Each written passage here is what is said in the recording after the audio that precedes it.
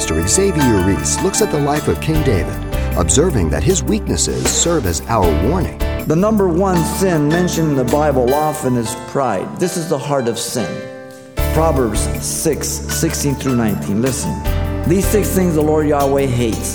Yea, 7 are an abomination to him. A proud look. There's the first one. Pride.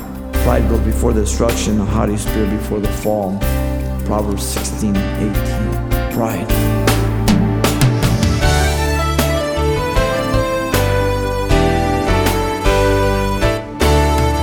Welcome to Simple Truths, the daily half-hour study of God's Word with Xavier Reese, Senior Pastor of Calvary Chapel of Pasadena, California.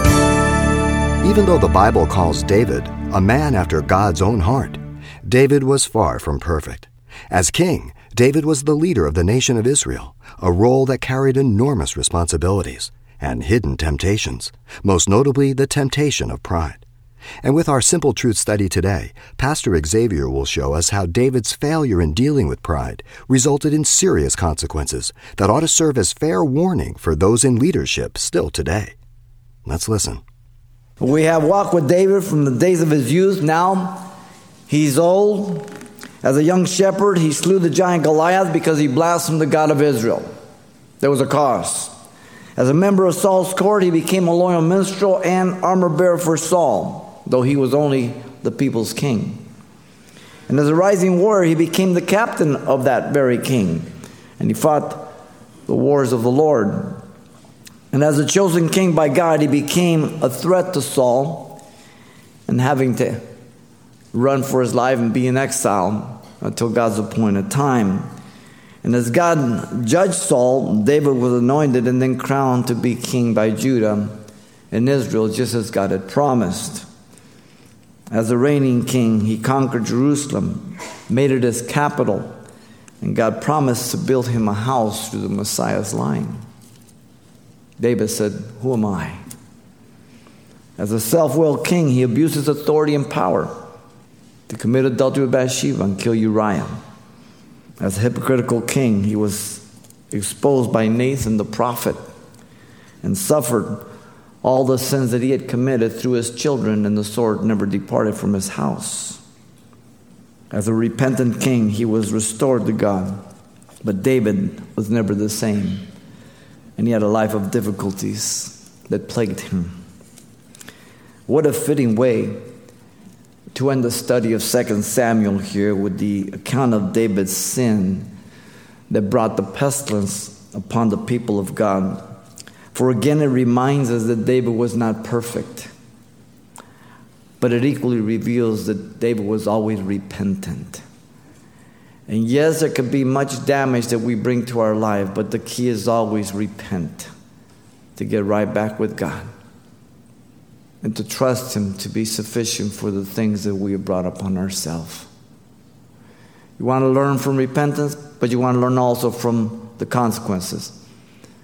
You don't want to go there. It's a twofold lesson.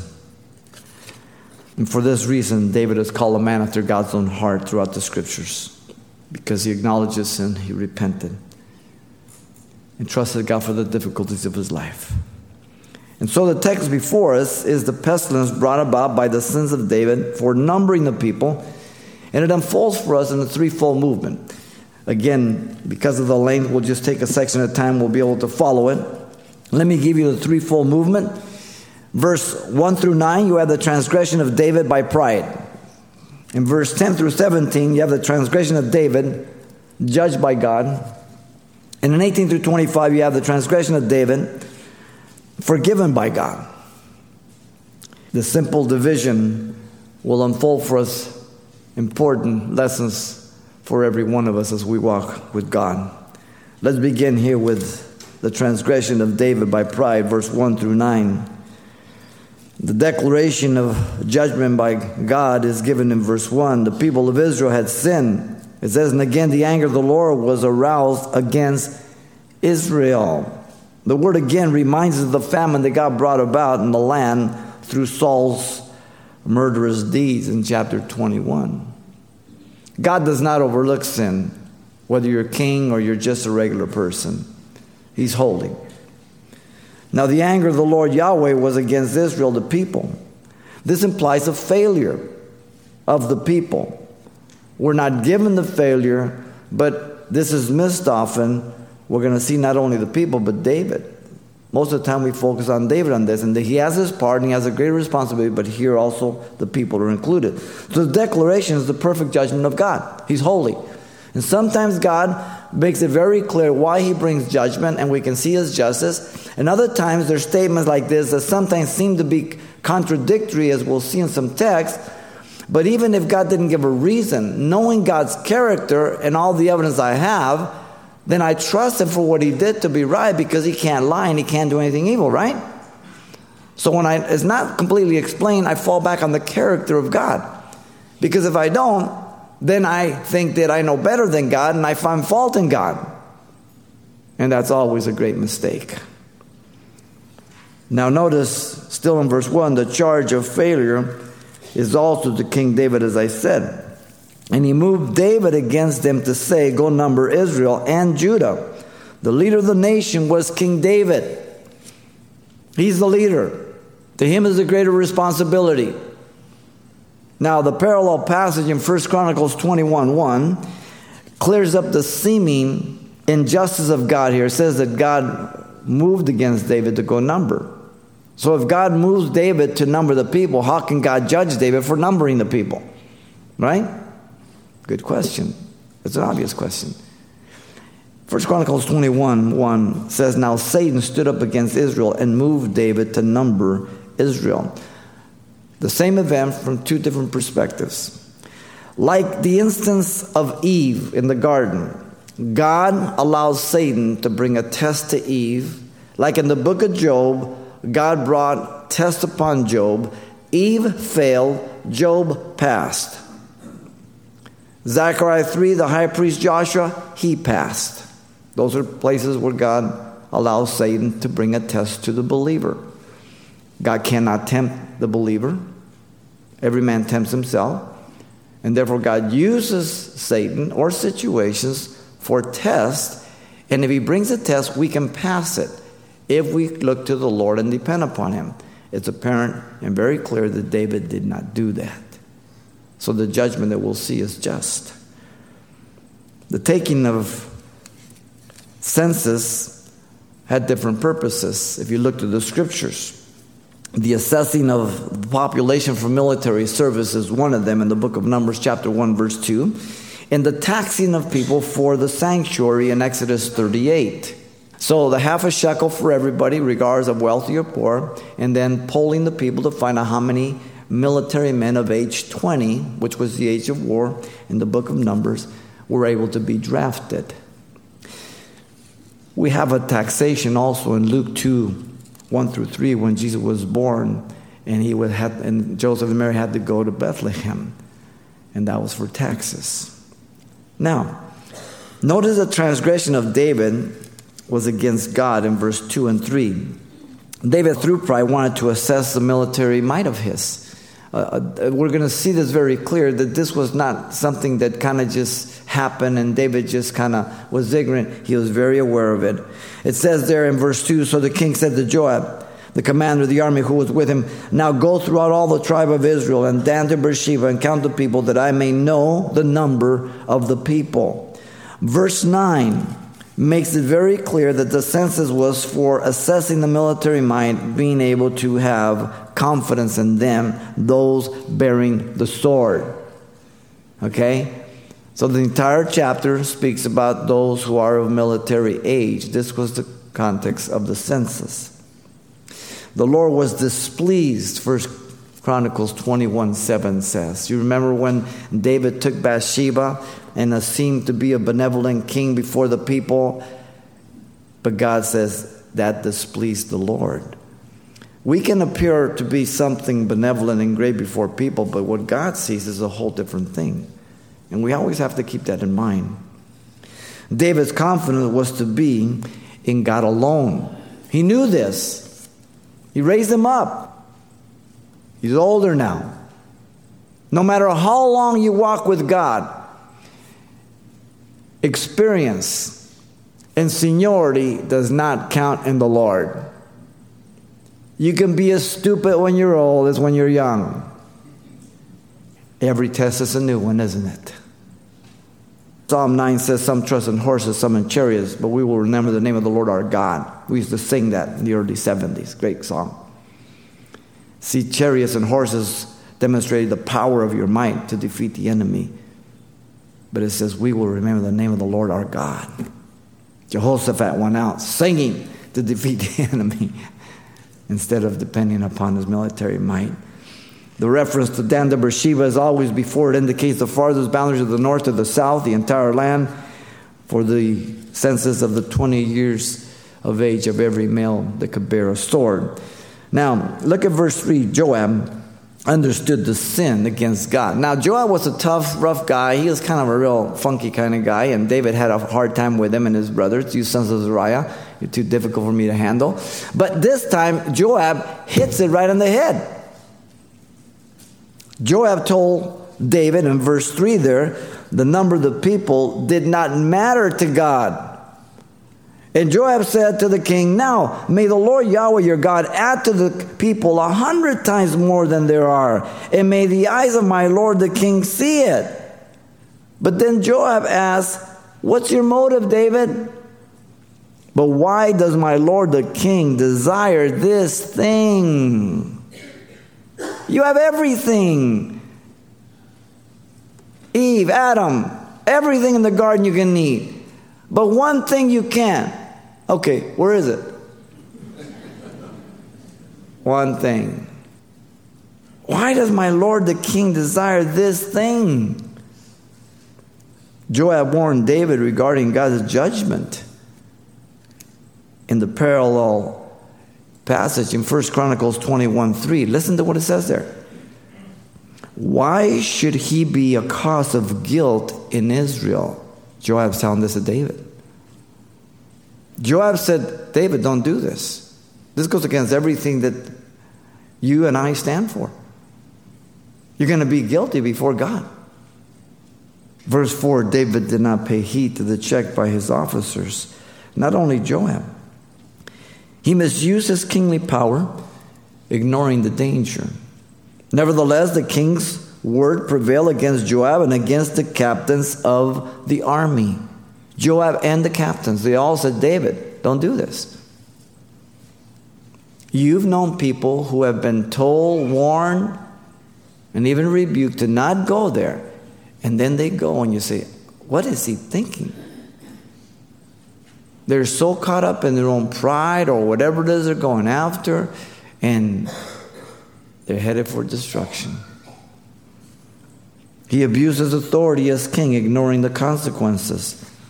Verse 4 still says, therefore Joab and the captains of the army went out from the presence of the king to count the people of Israel. The words of David were an abomination to Joab, it says, 1 Chronicles 21:6. Wow, what a reversal.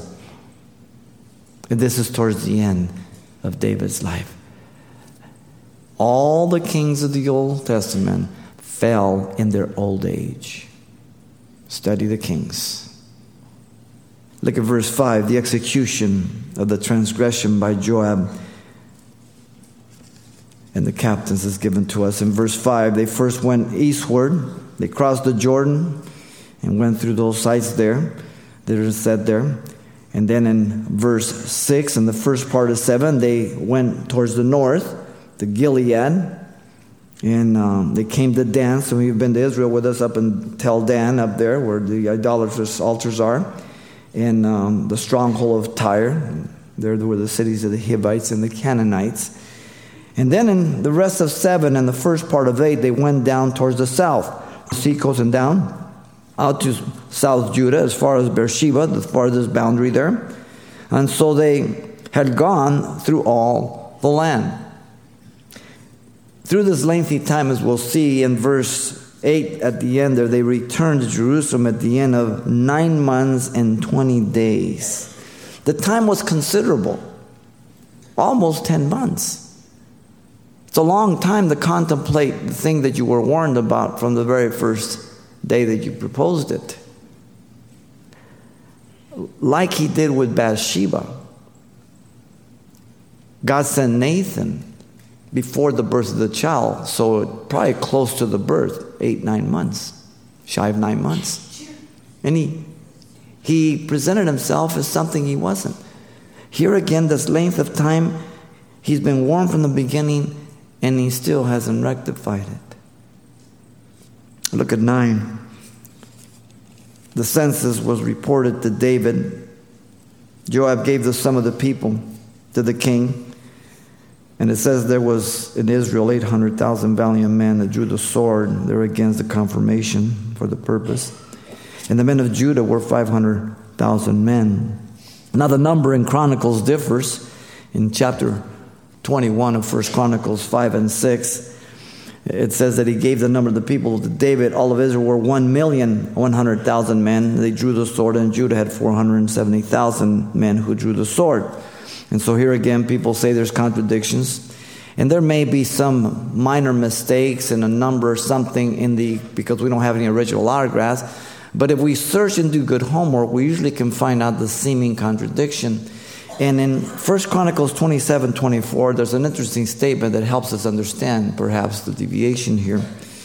It's possible that it explains it there. It says, Joab the son of Zeruiah began a census, but he did not finish, for wrath came upon Israel because of this census, nor was the number recorded in the account of the Chronicles of the king of David.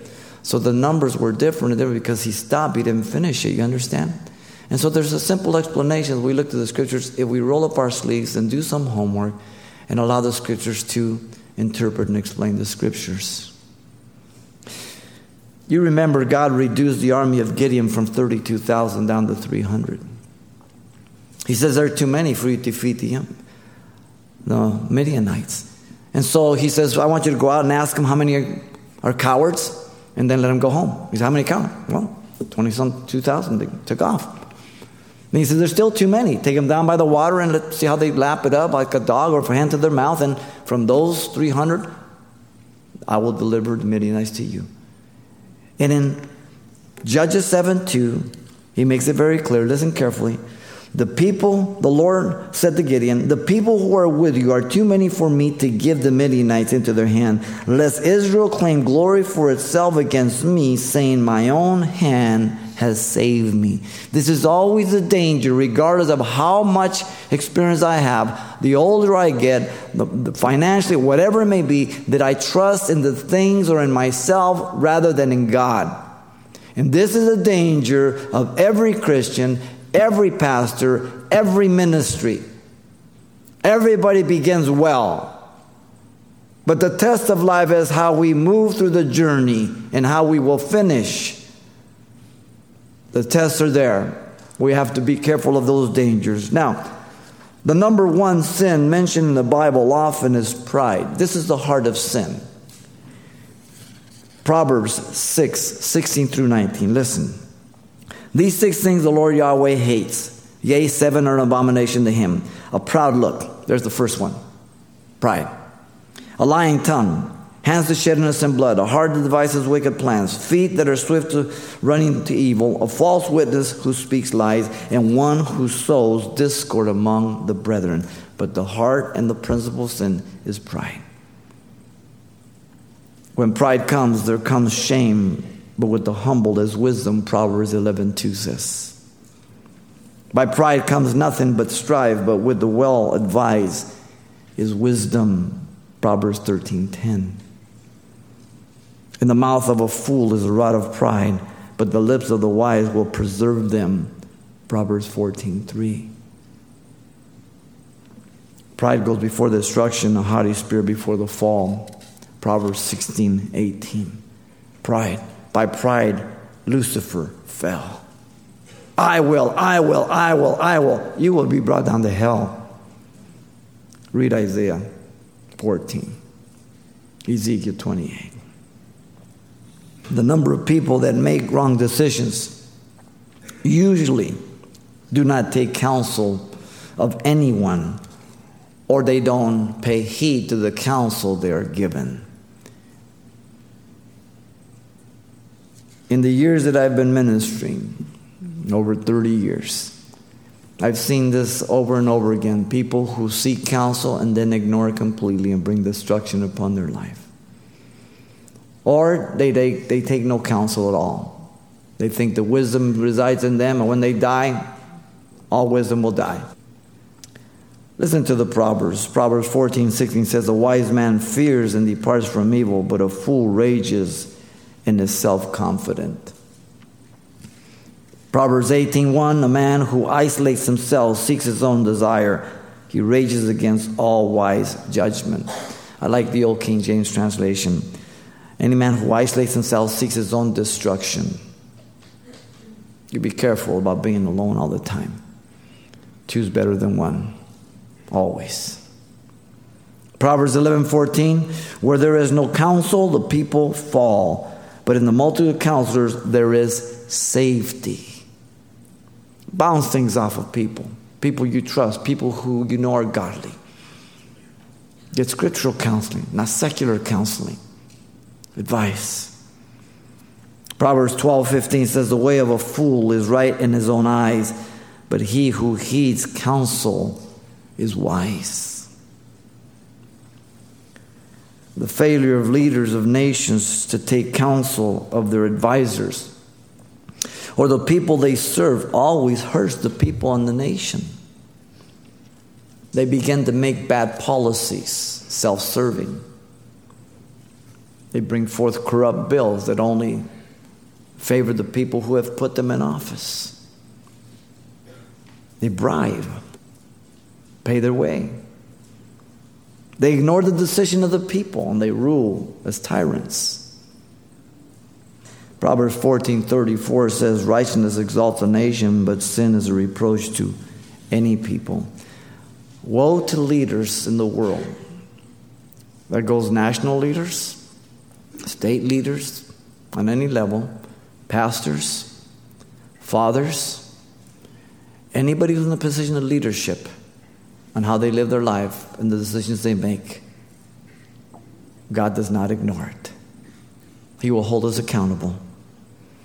God in His mercy places and gives us people to protect us from ourselves. Top on the list is our wives, husbands, family members, sons and daughters. When your son would say, "Well, Dad, who are you talking to?" Or your daughter would say, "Mom, how come you're going out to lunch with this guy?" Our godly friends and brothers and sisters in the Lord who spend time with us, and they can tell when things change. Our spiritual leaders, pastors, elders, co-laborers in ministry, but we ignore it. James 3:13 says, "Who is wise and understanding among you? Let him show by good conduct that his works are done in the meekness of wisdom." Open rebuke is better than love carefully concealed. Faithful are the wounds of a friend, deceitful the kisses of the enemy. Proverbs 27:5-6. I've told you often, if you're around people that are always complimenting you, go get some new friends. They're not really your friends. Your friends are going to let you know what a fool you are at times, and hopefully you'll receive it. The transgression of David by pride was a mistake. Pastor Xavier Reese, illustrating with David a sobering reminder to guard against pride. And you can find this program online to hear any part you may have missed. Just browse for today's date in the radio listings link at calvarychapelpasadena.com. Now, we've had to break for today only partway through this message drawn from 2 Samuel chapter 24. But if your schedule will permit you to tune in next time for the conclusion, as always, you can pick up a copy of this message. And the title you want to ask for is simply The Presumptuous Sin of David. It's available on CD for only $4. And once again, the title you'll be asking for is The Presumptuous Sin of David, or simply mention today's date. You can request your copy by writing Simple Truths, 2200 East Colorado Boulevard, Pasadena, California, 91107. Or to make your request by phone, call 800-926-1485. Again, that's 800-926-1485. Or the address once again is Simple Truths, 2200 East Colorado Boulevard, Pasadena, California, 91107. And thanks for mentioning the call letters of this station when you get in touch. This helps us track the effectiveness of this ministry in your area. And then join us for more Simple Truths next time with Pastor Xavier Reese.